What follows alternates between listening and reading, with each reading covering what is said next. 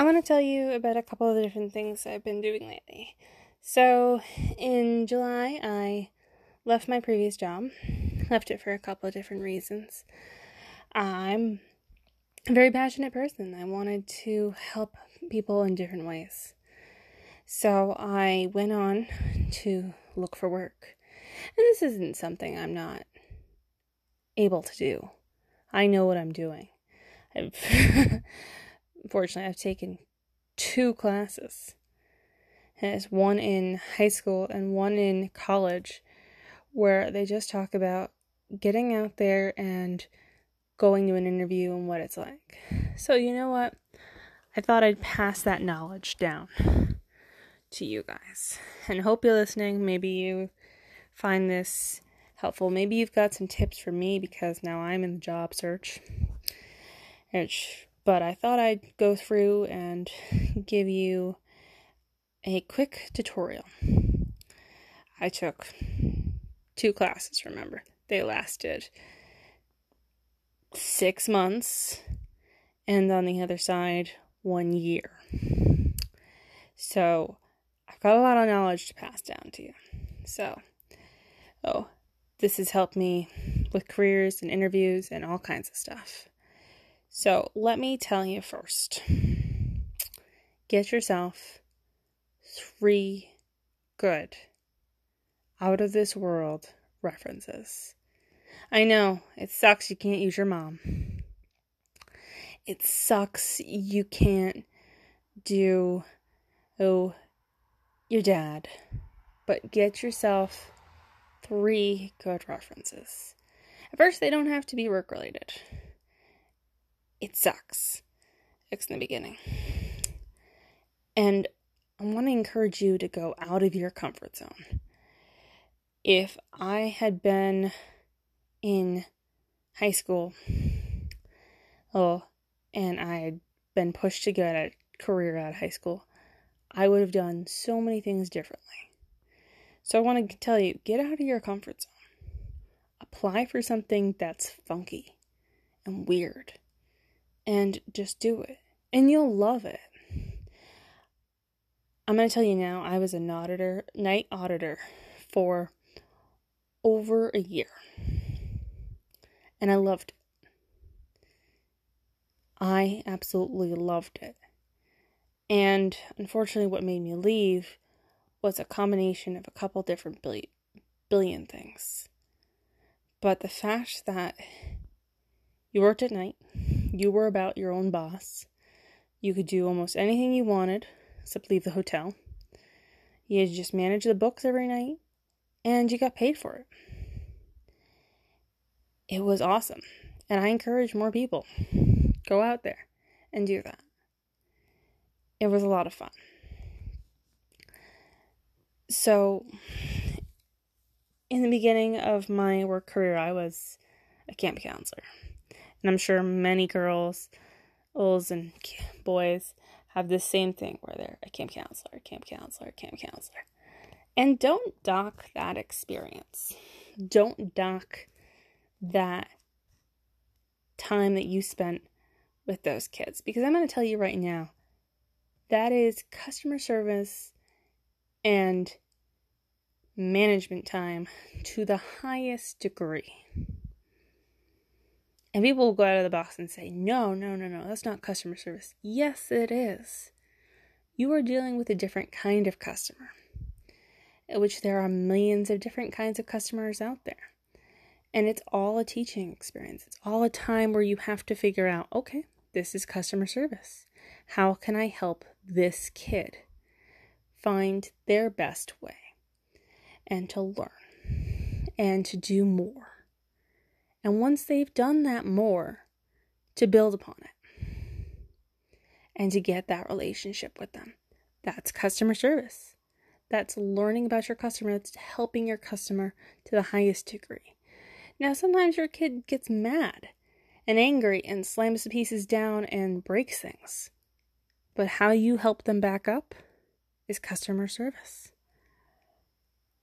And yes, you train them and you're overseeing them, but that's management and customer service. as I said before, management. You're managing maybe 10 kids or more. You've got another co-counselor with you. You're helping the kids figure out what they're going to do, how they're going to do it, and how they work together. And sometimes you have to be HR too. You have to go in and somebody says, well, Tina hit me. Okay, let's talk about this. No, I want to hit Tina back. No, we've got to talk about it. We can't just go out there and go hitting people. We've got to talk about it. And managing them and pointing them in the right direction is sometimes the hardest thing. Because you've got all these different pieces that work differently. And they've all got to become members of a team and more. And once you get them into the perfect group, you can do almost anything. And it's different kids every time. And one week I know I had a group of great kids who wanted to do everything out there. And they could not work together at all and ended up doing nothing together.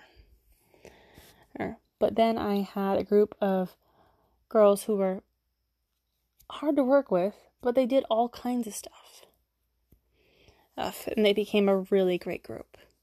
And they stayed in touch, and now they're friends with each other. And sometimes they even reach out to me and say, hey, I miss camp. I miss this. I miss that. And I'm like, that's great. That's wonderful. That's wonderful that you can look back on those memories and you've got them for you. It's team building and management to the highest degree. Okay. So don't ever dock that time that you've spent in summer camp land. I know it's hard to kind of say that you want to sell yourself and to show to a prospective employer. But if they don't see that, they're only hurting themselves. That you have management skills, that you have HR skills, that you have customer service skills to the highest degree because you were a camp counselor, you were a teacher, you helped kids. It's for more than one summer. And you did a really great job. Pat yourself on the back for that one. Camp counseling is amazing because not only does it teach you, management, HR, team building, all these little things in customer service, it helps you get outside of your comfort zone. And your comfort zone is teeny tiny at first. You might know what you're doing, but at the same time you don't. And then you've got people that are trying to help you. Young girls from 6 to 14 trying to say, okay, let's build a fire. No. Baby steps. You collect wood. Okay. Now let's build a fire. Not quite yet. We got to discuss how to build a fire. So we could go into a teepee, a log cabin, or an A-frame. Okay. Now let's build a fire. Okay. Strike a match and let's go. Oh, we're at that point? Oh, good. And then you get into that time where you can see them grow and thrive. If those girls are amazing and beautiful. And it's not just the girls sometimes. Maybe you're with a co-ed camp and you get to see boys learn and prosper and do amazing things. Yes. I loved my time as a summer camp teacher. I loved my time. And if people get on their high horse and say, oh, well, you weren't a teacher. Just because I didn't go to teaching school for 6 years and do all that training does not mean I didn't do teaching at this camp. I did a lot of teaching. And the term teacher is so changing. And some teachers these days look back and they're like, I didn't have those qualifications. I didn't have that. Wow. That goes for a lot to make you a teacher.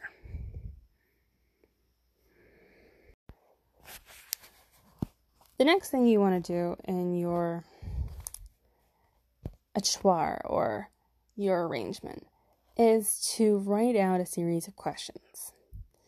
Now, once you've written out these questions, you can go to the top search sites and figure out your favorite ones. My new favorite one I have found is there anything in my background that you find that would cause you to be concerned that I am not a fit for this position? And it's a great question.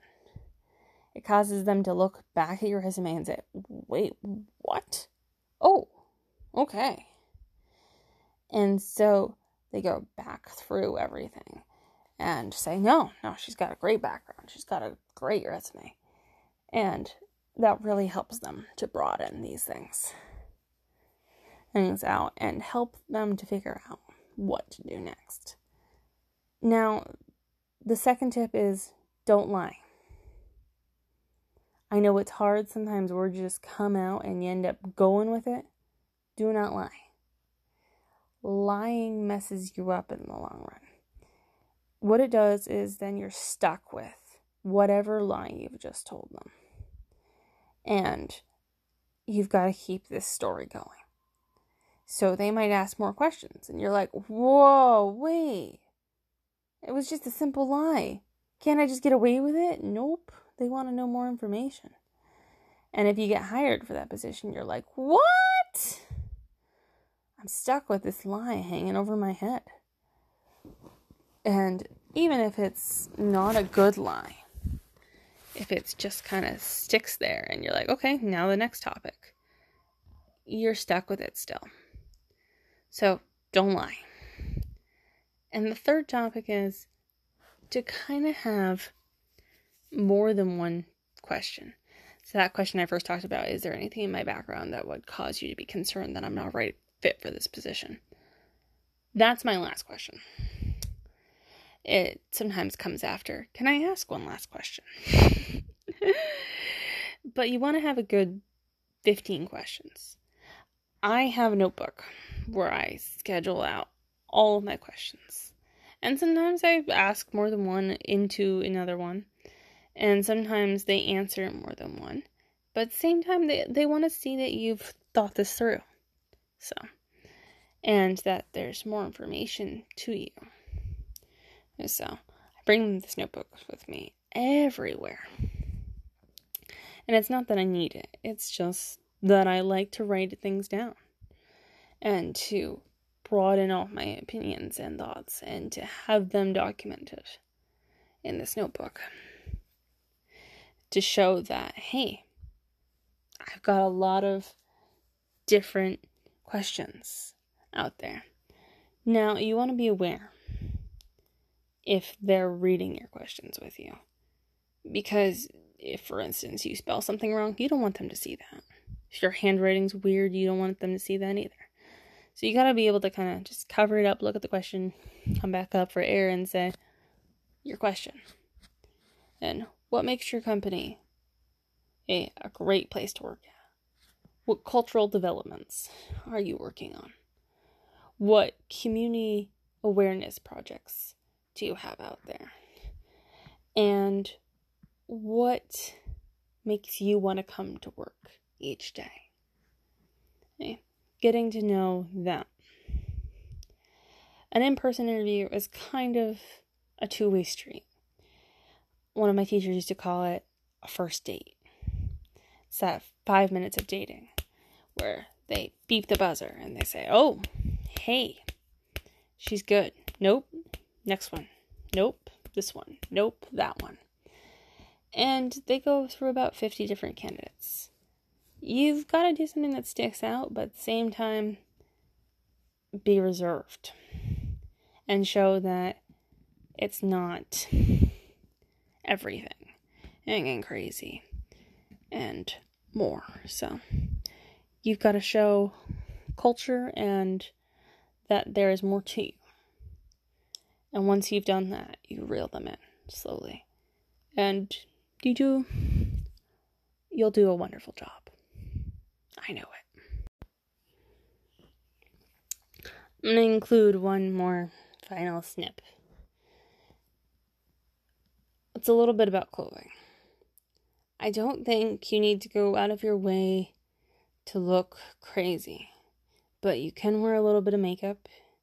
You want to look kind of reserved.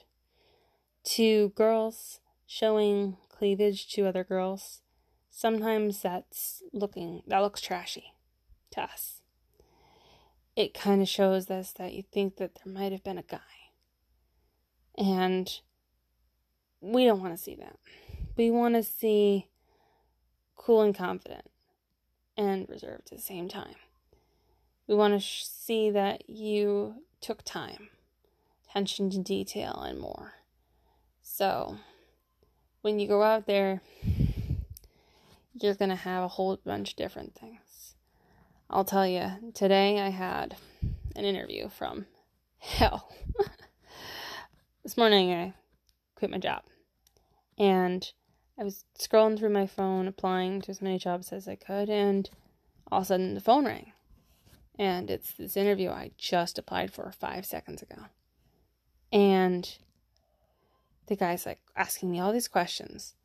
And my 2 nephews are jumping on the couch.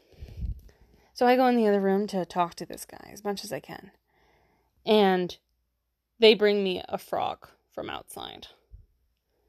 And so I'm like, oh God, I've got to put him on hold for a minute. So I mute him. And I tell them, I go, leave me alone for just a few minutes. And so I remember that after talking to him for about 6 minutes that I have eggs on the stove. And one of my nephews is out there looking and trying to figure out what's going on with him. And I had told him to set a timer and to do this. And at the same time, I'm trying to answer these questions from this guy that had called me 5 seconds ago, and I hadn't had time to actually go through and to prepare anything. So I grabbed my notebook where I've got some questions written down and start asking him those. And then the timer goes off and my nephew comes in and he's like, what do I do? And so I'm pointing to turn it off and to do this and do that. And so finally I get to the point of where I can finish up with him. And I go, I'm going to beat you. And it's just a saying I say. It means I'm a little mad. And so I didn't beat him. I just was like, seriously? Oh my goodness. You guys brought me a frog and more. And so I'm sitting in the bedroom later on after they've left and going back through my interview questions. And what does the cat do? The cat brings me a dead bird. A dead bird.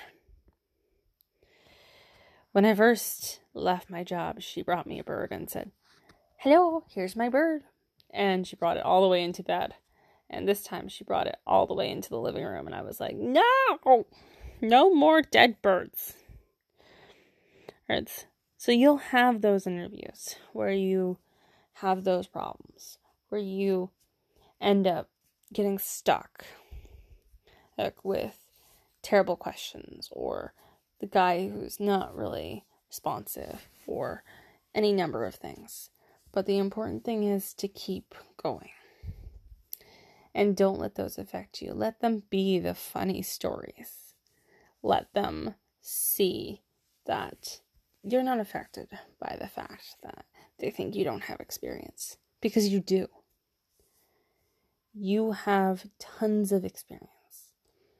And you need to show them that. So, come out of the woodwork and show them all of the different things you have. Don't be afraid to list all kinds of different skills on your resume. And keep going. And keep driving yourself. Don't let that interview scare you. Talk it out. Be there. And for some of you with anxiety like me, just talking it out, taking a deep breath, and more will really help you to get a job. Part of being a good manager. It's being a wonderful teacher. So if you're a prospective employer and you're not looking at these skills for a candidate, you're hurting yourself. I need you to stop whatever you're doing and go back to that resume and say, hey, I need to take a second look. And once I've taken a second look, I'm going to evaluate more of the skills they could have learned during this time, because I'm sure whatever they've listed is a fraction of that. So after you've listed your 3 good references, go back and look at all of your job history. Now, for me, it was camp counselor for good 5 years. And then after camp counselor, I did a brief stint as a waitress. And I was a waitress even before that. And then I did a housekeeping stint. And then I did a night auditing stint where I did that for quite some time. And then I was a teller at a local bank. And then just recently I was a financial services representative at another local bank. And I left that position. I left that position because I'm a passionate person. And it hurt me to see members, friends, people like that getting hurt by the fact that they couldn't get a loan and stuff like that. And I went above and beyond for my customers. And that hurt me, unfortunately. Now, to a prospective employer, you may want to share some of those horror stories of why you left previous occupations. Now, you've got to be careful with it. They don't want to know the nitty-gritty all the time. Sometimes they're passionate like you, and they'll agree with you. But other times they won't see those things. They might see the gritty details. Like, oh, she went above and beyond. That could mean anything. Doesn't mean anything. Or that she didn't agree with something. Okay, I didn't agree with it. And those nitty details can end up harming you. So one important thing is you've got to write out or think out your responses to why you left each occupation. So for me, I share this story once in a while with prospective employers. I was a night auditor for many years, and my mom got into a car accident. And she was in a rough time, and no one was available to take care of her. And so I took off more than a week for work and pushed to help my mom. My mom was blind for 3 days because of the swelling to her head that closed her eyes and more. And after I got my mom back under control and able to do stuff, it wasn't that I lost my job. It was that I had to take that week off. And I remember when I told my boss that I was going to be at least a week or more to try and rehabilitate my mom, she kind of didn't care. She's like, oh, well, you can sleep during the day if somebody's there to take care of your mom. Nobody was available to take care of my mom. Oh, well, then you've got to do other stuff. We need this position to work. Yeah, I need this position to work too. And I've got to go home and take care of my mom. So you guys are going to have to deal, unfortunately. And the way they acted when I said that, I didn't appreciate it. So I decided after that week I would work out my notice, get a new job, and leave them. Because they weren't willing to coordinate and work with me on trying to get my mom healthy and happy for the rest of her time.